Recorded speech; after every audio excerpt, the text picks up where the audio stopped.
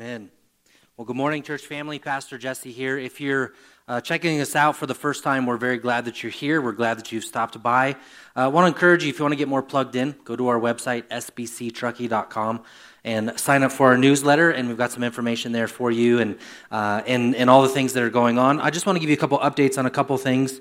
One, we want to thank you for continuing to move over to online giving. For those of you who've done that, you have shown to be incredibly generous and kind to us in this season, and we're thankful for that. In fact, this week, someone, as an act of generosity, donated a lightly used car to the church, and we're going to be looking for a family or someone in need to be able to give that to. And so those kind of things continue to happen, and we're very thankful for it. As well as for our missionaries that we support. You can see this Sunday I'm wearing a t-shirt. If you were here on Sunday, if we were still in the building, I know I would hear an incredible amount of comments, "Oh, you must not be preaching today." In fact, even when I got up this morning, my wife said, "Are you preaching today?" And I said, "Yes, I am. I'm wearing a t-shirt and hope to support Travis and Amber, and also just to throw us off every now and then. You don't have to be in a tie, in a suit, or a button-up shirt to be holy. It doesn't matter what you wear. It's about what's inside the heart." So want to continue to pray for Travis and Amber in Mexico. They actually have moved on to their own property. They are there now, and they are starting the next phase of building to be able to bring in some kids. And of course, they're dealing with the virus just as we are in Mexico, and so continue to pray for them. And then tonight, John Drollinger, one of our intern elders, is teaching a new believers class, an introduction to Christianity and an encouragement for those of you in faith. It really is a class for everyone. And on our website is the information for you to email John and ask to join in on that study. It is a digital study on Zoom, and we want to encourage you to email him and dive in. So with that said, let's get into our study. We've been in the book of Exodus, and we've been looking at the life of Moses. We saw that Moses was saved as a Hebrew child by the daughter of Pharaoh, because Pharaoh had put a decree that all of the Hebrews should basically be controlled through slavery and manipulation, as well as the killing of the firstborn male in each family. So Moses is saved. He grows up in the house of Pharaoh. He's educated as a Hebrew. Not as a Hebrew. He's raised by his mom as a nurse. She actually has the opportunity to feed him and help him grow. So we know that Moses actually had some upbringing from his Hebrew background as a Hebrew child, but he was raised in the house of Pharaoh. So he was educated just like the Egyptians would have been. He was highly educated. And then later we see that he sees one of the Hebrew men being basically persecuted by an Egyptian, and he kills the Egyptian. And he buries him in the sand, and his sin is found out, and he runs away from the Egyptian people, and then to Mount Horeb, where he finds a wife, and he runs into the burning bush, which you see depicted behind me, which is a picture of God as an all-consuming fire, as the Bible says that he is a God of fire. He will lead them by fire later on in Exodus, and he is an all-consuming God, and he is an amazing God. And so Moses speaks with him, and God says to Moses, "You're going to go back to Egypt, and you are going to free my people." And then he gives Moses 3 miracles. We talked about those last week in order to go with power. So now we see in chapter 5, Moses shows up to Pharaoh, states his case to Pharaoh, and then something very unfortunate happens. Instead of being freed, their work is made harder. We'll read it here in a moment, but I want to start with an illustration to help us dive into the text. So let me ask you a question, and I'll share with you some things from my own life that have been a struggle in regards to the question that is being asked. Have you ever felt disappointed?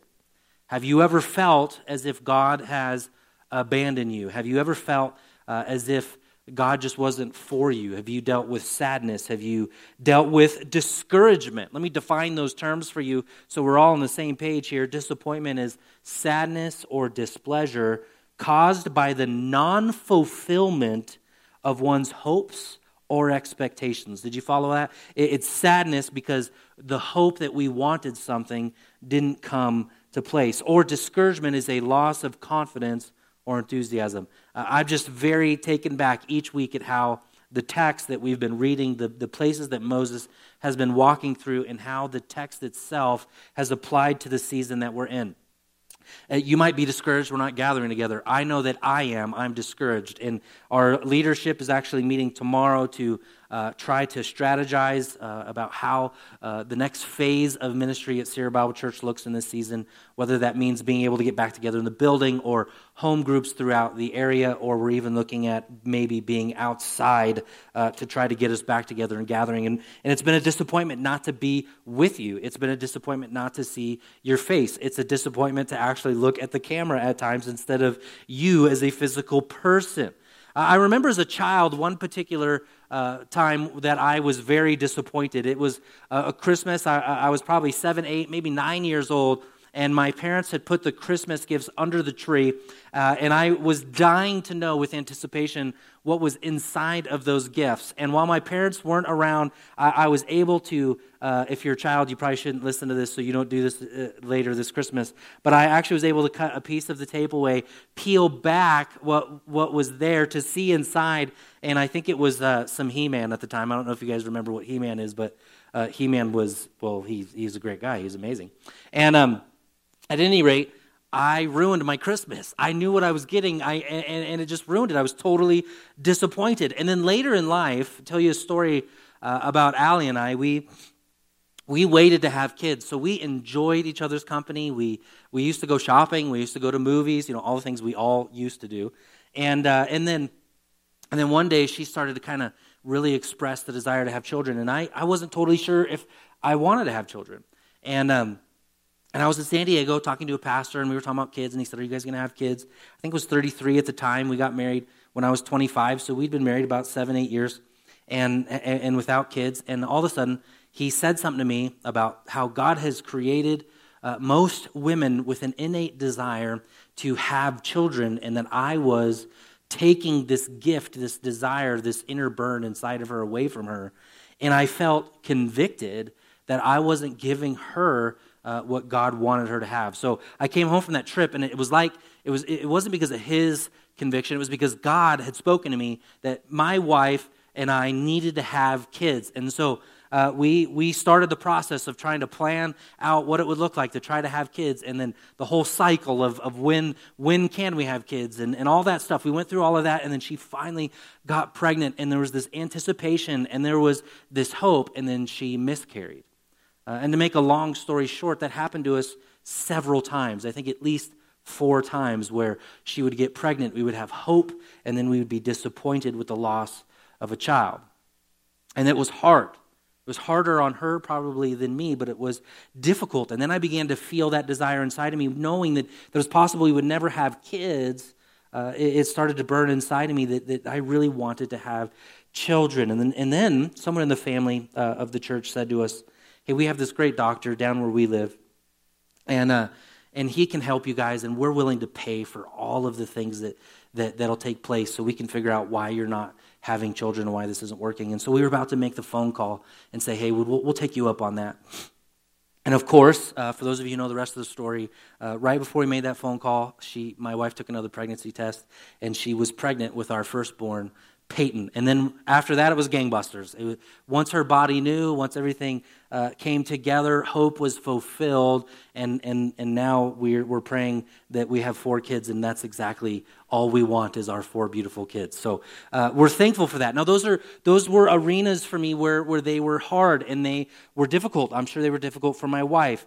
Disappointment and disappointment and discouragement usually are connected with hope. And so I say that as we enter into the text this morning, that Moses is bringing hope. He's coming before Pharaoh, and he's saying it's time to let God's people go. And instead of a miracle, instead of freedom, their labor is increased. So if you are with me this morning, you have your Bible. We are encouraging you, don't let the season of COVID-19 take you away from the seriousness and the beauty of church.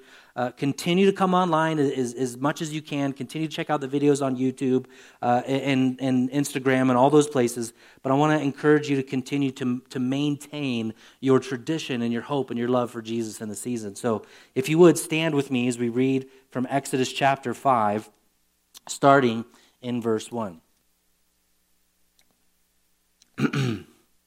Afterward, Moses and Aaron said to Pharaoh, "Thus says the Lord, the God of Israel, let my people go that they may hold a feast to me in the wilderness."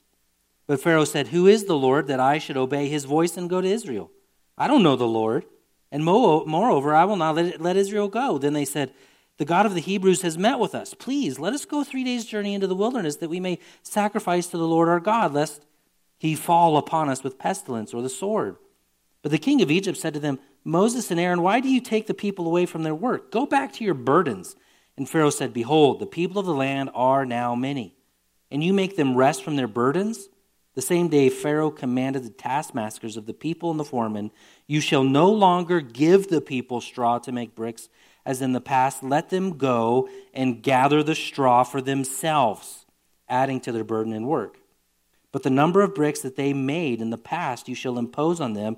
You shall by no means reduce it, for they are idle. Therefore they cry, 'Let us go offer a sacrifice to our God. Let heavier work be laid upon the men, that they may labor at it and pay no regard to lying words.' So the taskmasters and the foremen of the people went out and said to the people, 'Thus says Pharaoh, I will not give you straw. Go get your own straw yourselves, wherever you can find it, but your work will not be reduced in the least.' So the people were scattered throughout all the land of Egypt to gather stubble for straw. The taskmasters were urgent, saying, 'Complete your work and your daily task each day when there was straw.' And the foremen of the people of Israel, whom Pharaoh's taskmasters had set over them, were beaten and were asked, 'Why have you not done all your task making bricks today and yesterday as in the past?' Then the foreman of the people of Israel came to Pharaoh, 'Why do you treat your servants like this? No straw is given to your servants, yet they say to us, make bricks. Behold, your servants are beaten, but the fault is in your own people.' But he said, 'You are idle. You are idle. That is why you say, let us go sacrifice to the Lord.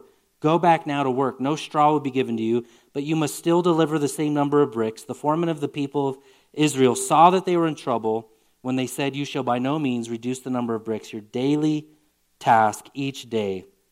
They met Moses and Aaron, and they were waiting for them as they came out from Pharaoh. And they said to them, 'The Lord took on you and judge because you have made us stink in the sight of Pharaoh and his servants, and have put a sword in their hand to kill us.' Then Moses turned to the Lord, 'O Lord, why have you done evil to this people?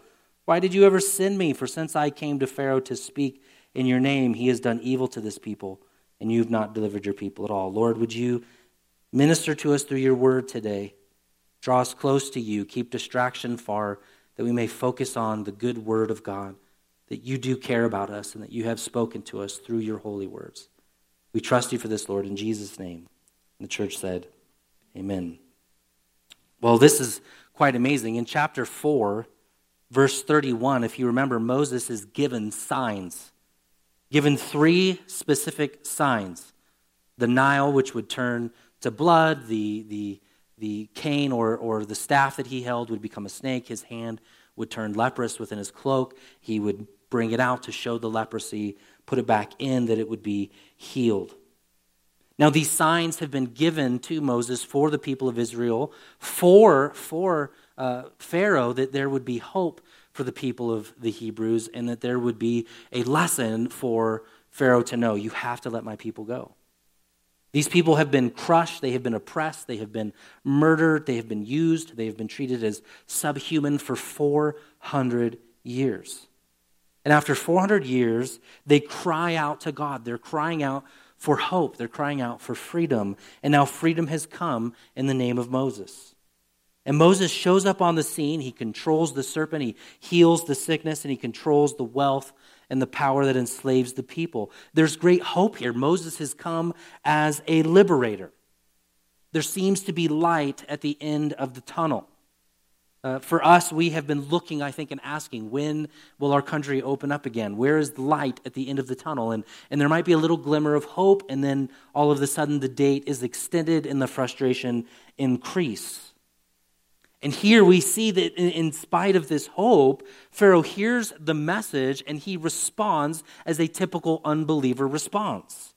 There's some marks here of any unbeliever, anybody who doesn't believe in Jesus as their Savior, who does not submit themselves to God. The first is, he says, who is the Lord?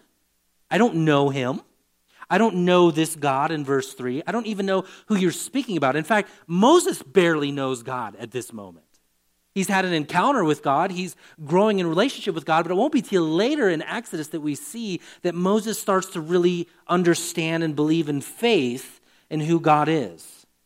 In addition to that, some other marks in addition to the ignorance of the person and identity of who God is, and much of an unbeliever, and when they don't believe, it has to do with the reality they don't totally know who God is. His identity is far from their ideal or their responsibility, their understanding. He says, I don't know him. And what he's saying when he says, I don't know him, is he's saying, this God has no claim on my life. In fact, remember, Pharaoh is like a deity. When he put the headdress with the serpent on, it was, this is a deity. This is a God. He rules the day. In addition to that, he begins to openly mock and oppress the people of God. This is also another mark of people who do not believe in Jesus. They typically would mock us. I can't help it. Every Sunday when I come in, I scroll through Facebook and YouTube, and you cannot get on any social media platform on a Sunday without being inundated with the gospel Christian message. I rejoice in that. But I also know that with that has come criticism and rebuke and remarks about how ridiculous and silly we are as Christians to put our hope in God. And yet we have this radical hope. Now let me read to you, or you can turn there if you're in your Bible, the Song of Moses as he is moved from in this particular chapter, in Exodus chapter 15, losing hope to wandering in the desert and regaining his hope in the Lord in spite of the tragedy and the disappointment in which he's living with. This is called the Song of Moses. Listen to what he says in Exodus chapter 15, verse 1, which of course we'll visit later. But Moses and the people of Israel sang this song to the Lord, saying, I will sing to the Lord, for he has triumphed gloriously. The horse and his rider he has thrown into the sea. The Lord is my strength. He is my song. He has become my salvation. This is my God, and I will praise him. My Father's God, and I will exalt him. The Lord is a man of war, and the Lord is his name. You see, Moses and the people, even though, and this is really kind of all of our life and all of our walk with God, we have these moments of frustration. We have these moments of disappointment. And typically, when we don't get what we want, we're disappointed with God and we wonder why. And then at other times, we have the ability to even in the midst of trial, even in the midst of difficulty, to sing that God is our strength. And this is what God is trying to teach the people in Exodus, the Hebrews, that God is their strength, that he is our song, and that the heart ultimately longs for something more than what this world has to offer. This is one of the realities and why we believe that a God exists and that God has intervened in man's life, that we would have relationship with him. Remember, he showed up as a burning bush. There's a paradox there. Something's happening with this burning bush. It's burning, but it's not being consumed. It's a paradox. And this is the reality of what happens inside of our own hearts. We all have these burning bush moments in our lives, crisis moments, you might call them. When all of a sudden you have everything in your life, you have the bank account is dialed in, everything's good, and yet you still feel empty inside. One particular person I know very well actually shared with me that when the stock market plunged, they lost $200,000. And they're close to retirement. It's their retirement money. It's how they're going to live. And he said, yeah, I told my wife, just take me to the Bay Area Bridge because I'm going to jump off. And I think he was joking, but there was some seriousness to it as well. His money and his finances are his hope. It's been taken away. His song is not God. That's a paradox, you see. That's a burning bush moment in your life when everything in your life is together, yet you still feel disappointed, or everything is broken and you still feel disappointed. Regardless of what's happening in your life, circumstances have taken you down. It seems difficult. My job is in question. Where is your hope? Where is your salvation? Is God your song? Or is everything else your song? Those things in your heart, do you leap when you have money, but you get disappointed when you don't? Where is your hope? And I just want to say to several of you, I have seen, even in the midst of this difficulty, you calling out and still blessing the name of the Lord. And I appreciate that. Disappointment, which is rooted in a loss of hope, it makes you feel alone when you're disappointed. It causes a great amount of anxiety. And it actually makes you question who God is. Ultimately, when you're disappointed and you don't get what you want, you wonder, is God good in my life? I remember having to take my wife into the hospital when we lost one of our children and thinking to myself, where are you in this, God? To see her frail, and in that moment of difficulty and loss, emotional and physical pain, it caused a great deal of anxiety. In fact, after losing all of our 4 children, I remember when our first one was born, my wife was in labor for 20-something hours. Nobody prepared me for that. And I know if the room was full today, you would laugh because you would say, well, what did you do? I know I didn't do anything. My wife did everything, but I felt hopeless in that moment. As I've joked over the years, all I could offer her is more ice. I couldn't relieve the pain. I couldn't make the baby come faster, and I was worried that we were going to lose another child, even late-term pregnancy, and yet he finally came. But I wondered for a moment. I actually took a picture, it's still on my phone today, of me in the bathroom of the hospital. I took a picture of myself with my eyes open wide just to remind myself of this moment. God, where are you? And what I was feeling in that moment. But what we've seen in Exodus is God always has a plan. What we see in the Bible is God always has a plan. Even in the midst of disappointment and suffering and pain and hardship and difficulty, God always has a plan. And that plan we're learning through Scripture, you have to see within the text of the Bible, is always different than we anticipate. It always goes differently than we think it's going to go. I want to just share with you a couple things. I want to share with you 2 different sides of the same coin. One is, how do you deal with disappointment? And how do you ensure that you make your disappointment and discouragement worse? So let's deal with the hopeful side first, because I think there's lots of application for us in regards to this morning. The first application and to deal with disappointment and discouragement in your life is you have to admit your humanity. If you remember in chapter 4, Exodus says, who am I? Pharaoh asked the question about who is God. This is a question that all of us have to continually ask. Who is man? Who is God? Who am I? Who is Jesus? And who is the evil that's out there? What is the evil that's out there? Who is the what and the where and the why? How come? Admit your humanity. You are not ultimate. You are limited. You don't know the future. You have to admit in certain moments you can't fix everything. You're not in control. One pastor says it like this: for all of mankind's giftedness, no man is omnipotent, has all the power there is. No man is omnipresent, is everywhere at once in his fullness. No man is omniscient, knows everything and everywhere at once, seamlessly past, present, and future, flowing all together, one event leading to other events, leading to other events. Only God is in that space, and we are not. Acknowledging our limitations, that God is going to behave in ways that are really confusing to us. We have to acknowledge our limitations. We have to grow comfortable in the sovereign, brilliant size of God as opposed to our own tininess. Here's my tweetable moment, okay? When I say tweetable moment, this is a quote you can put on an Instagram post. You can put it on Twitter. You put it out there and say, this is a thing that makes me think, and it's punchy. Being small and in his hands is better than being big and in control. Did you hear me? Being small and in his hands is better than being big and in control. See, your control, your knowledge, your ability is minuscule. It's tiny. It's nothing compared to the brilliant, all-knowing, all-beautiful God who knows what he's doing in your present and in the future, and how it all ties together in the great story of the gospel, that there's hope in salvation. My friends, if you want to deal with disappointment and discouragement with a smile on your face, you have to admit that you don't know what you don't know. You have to admit that God knows everything. Admit your tininess. Here's number 2. You've got to get in the Word. You have to be reading Scripture, and you have to see how God's people dealt with discouragement. Because it happens all over the Bible. From Jeremiah to Isaiah to David. David is almost bipolar in his writings in the Psalms. He is struggling with disappointment. He doesn't know where God is, and other times he does. You have to see that dealing with discouragement is a very real biblical thing that we all have to deal with. John 16:32, Jesus says this. Listen carefully now.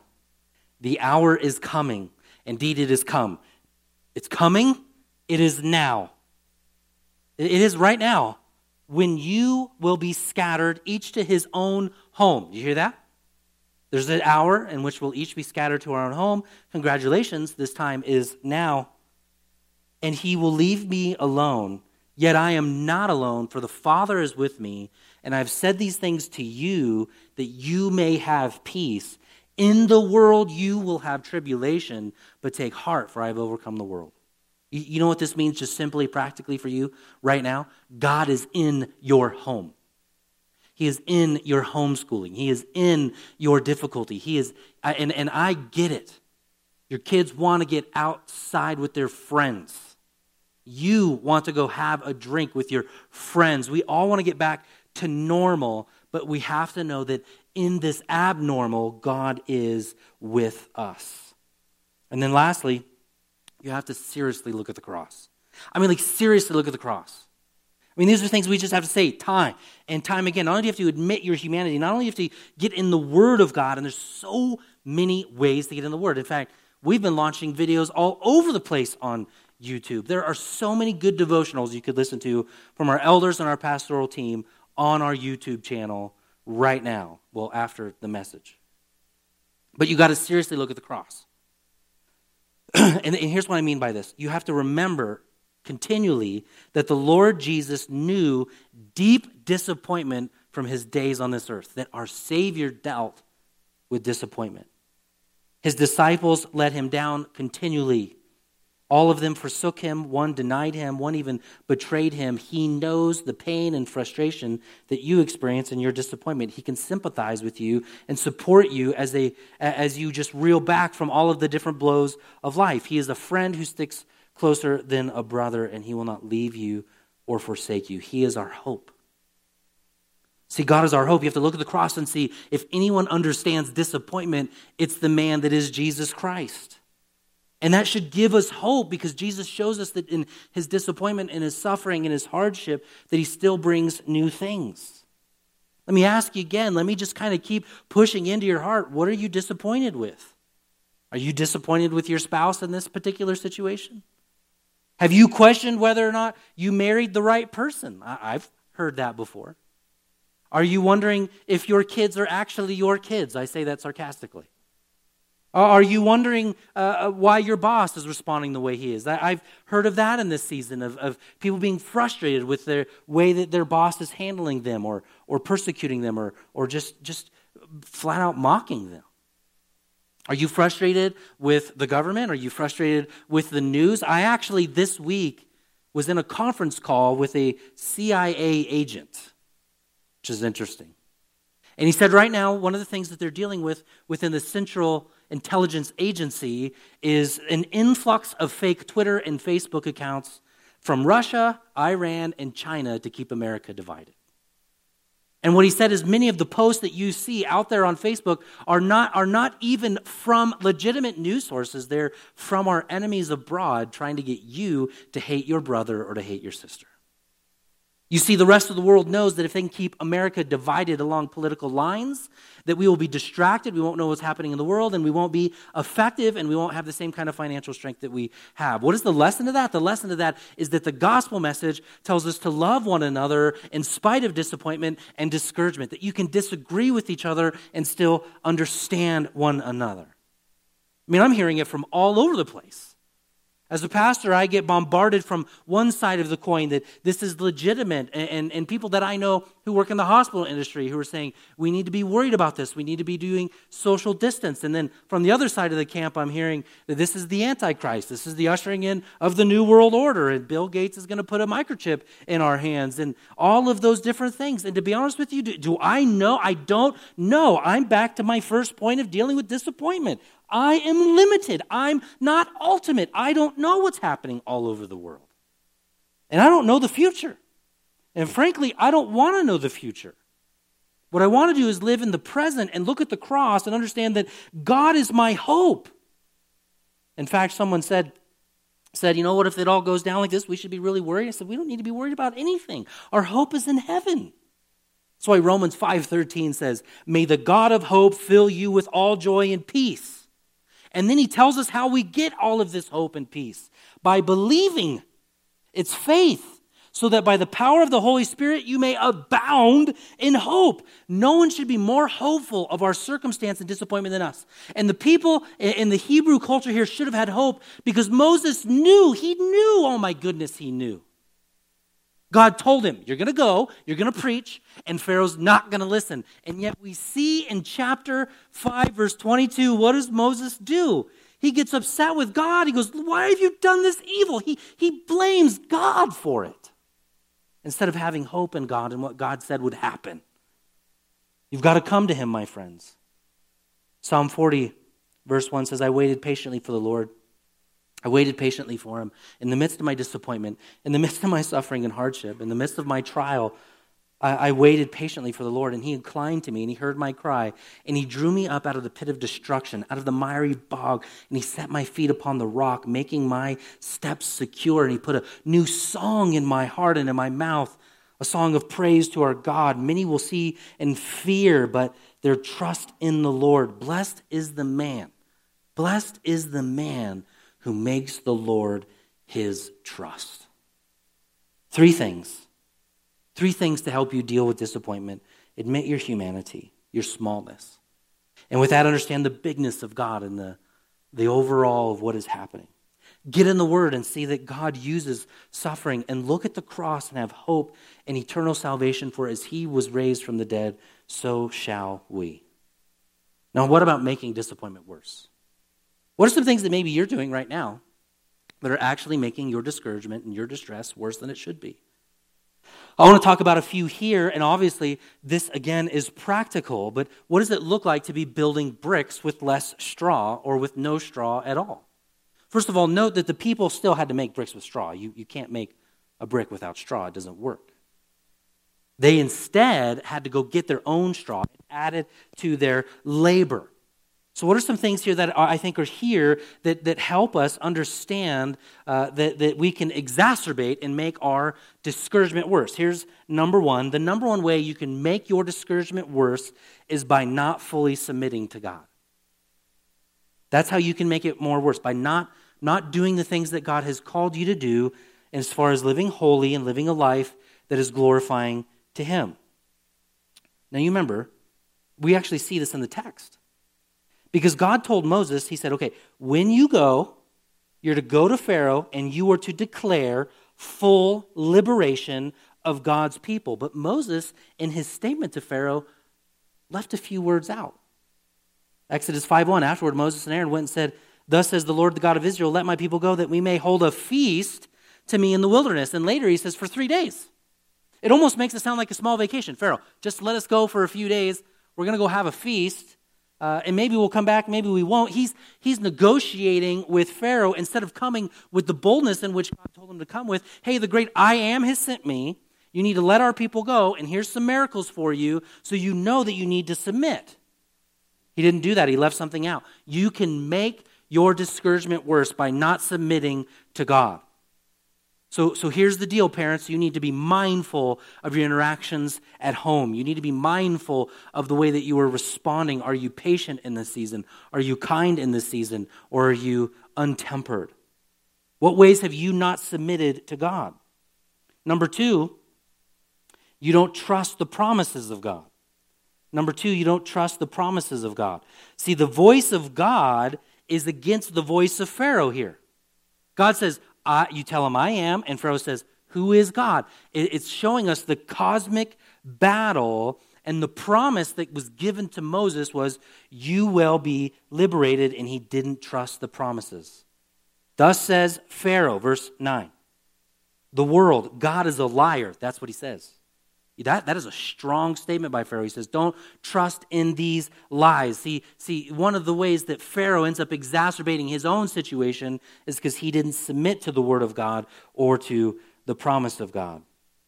Exodus 5:15 says, then the foreman of the people of Israel came and cried to Pharaoh, why do you treat your servants like this? No straw is given to your servants, yet they say to us, make bricks, and behold, your servants are beaten but the fault is your own people. And you've got a very interesting play of words in Exodus 15 and earlier. God says, or Moses says, allow my people to come out and serve God. And then the people, the foreman, the chain of command says, no, you've got to serve Pharaoh. And the word serve is unique, and both of them actually mean worship. And it's a play in words where they're saying it's either you're going to worship God or you're going to worship Pharaoh. You're going to worship the promises that God gives you and the God who gives those promises, or you're going to worship the world. Another way to say it is, ultimately you worship where you work the hardest. You worship with where you work the hardest. Where do you put your attention? Where do you put your adoration? And the encouragement is that we would put our work and everything that we do towards God and not towards everything else. So you can exacerbate by not fully submitting, by not trusting the promises of God, specifically the promises in the Word of God. I've encouraged you on many occasions here that you should look for those promises and you should remember them and to know that they are for you, because all of the promises in God are yes in Christ Jesus. Here's number 3, forgetfulness. Okay, one of the most consistent messages in the Bible is that God is loving, and He is gracious, and He is merciful, and He is kind, and He is patient, and He has forgetfulness in regards to our sin. It's one of the most consistent messages. Just one word, He is gracious. He is kind. The other most consistent message in the Bible is the danger of forgetting a God. Forgetfulness. You want to talk about forgetting and making things worse, forgetting by far will make your discouragement worse. Exodus 5:22, Moses turned to the Lord and said, Lord, why have you done this evil to this people? Why are you doing this evil? He has forgotten that God said this is exactly what would happen. He forgot. One pastor, again, he says it like this, well, I feel like I don't have the sharpest mind, but I think God has told Moses exactly what's going to happen like 4 times. Starting back in chapter 3, you're going to go, you're going to tell Pharaoh, I'm going to harden his heart, he's not going to listen, I'm going to show you signs and wonders, I'm going to pull you out completely, you're going to go and tell him my name, he's not going to listen, his heart is going to be hard, things are going to get harder, and then here's signs and wonders I'm going to use for you and lead you out. And yet Moses has forgotten. And time again, when we start to feel discouraged, it's because we've forgotten the goodness of God in our life. It's easy for me in my particular circumstances, whatever they might be, to be in that moment and to forget.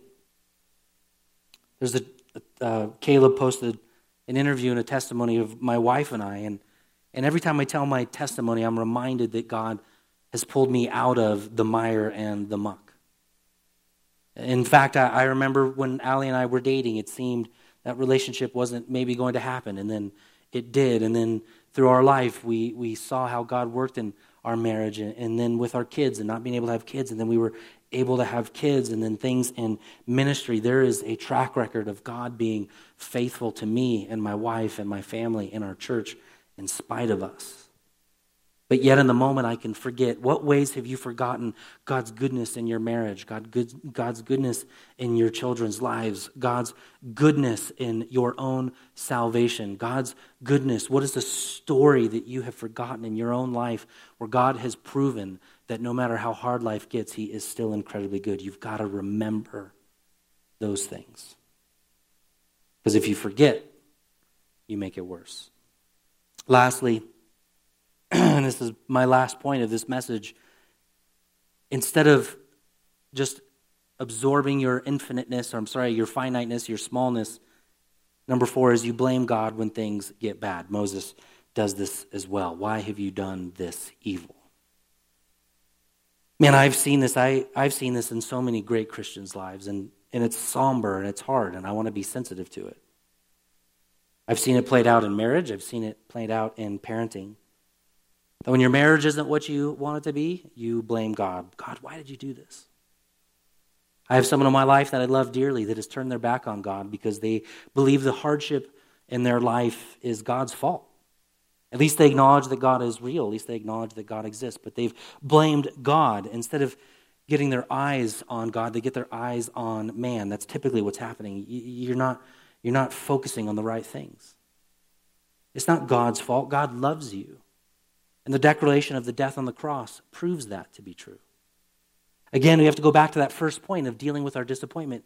Acknowledge your smallness and acknowledge God's bigness. I've seen people turn their backs on God because of health issues. Why am I dealing with this particular health issue? At my age, I shouldn't have this cancer. I shouldn't have this issue. I shouldn't have this diagnosis. God, why would you do this? Have you left me? Have you forsaken me? You see, there are many people throughout the ages where they could say the trial or the tribulation, it's God's fault, and they turn away. And I can tell you, I've seen just as many people turn to God in their pain and suffering as walk away from God in their pain and suffering. You have a choice as you think about the gospel and the goodness of Jesus. When you think about your discouragement and your hopelessness, when you think about making bricks without straw and your labor being heavy and things getting harder, you have a choice. Are you going to forget the goodness of God? Are you going to blame God? Or are you going to get back to the place where you recognize that in the midst of suffering, God does his best work? As the CMA that we're a part of says, it's these crisis moments, these moments of crying out, these moments of hardship that usually not only bring us to Jesus, but bring us to the next phase in our relationship with God. You see, what's happening in God's delay is he's actually revealing the heart of the people more than anything else. Let me say it this way, the delay in God's promises, the delay in things getting better, actually reveal what is inside his people's hearts. And what's in their hearts is complaining and a lack of trust in the Lord. How has your heart been shown in this season? Where is your hope? My friends, especially my conspiracy theorist friends, God bless you. I'm not saying you're wrong.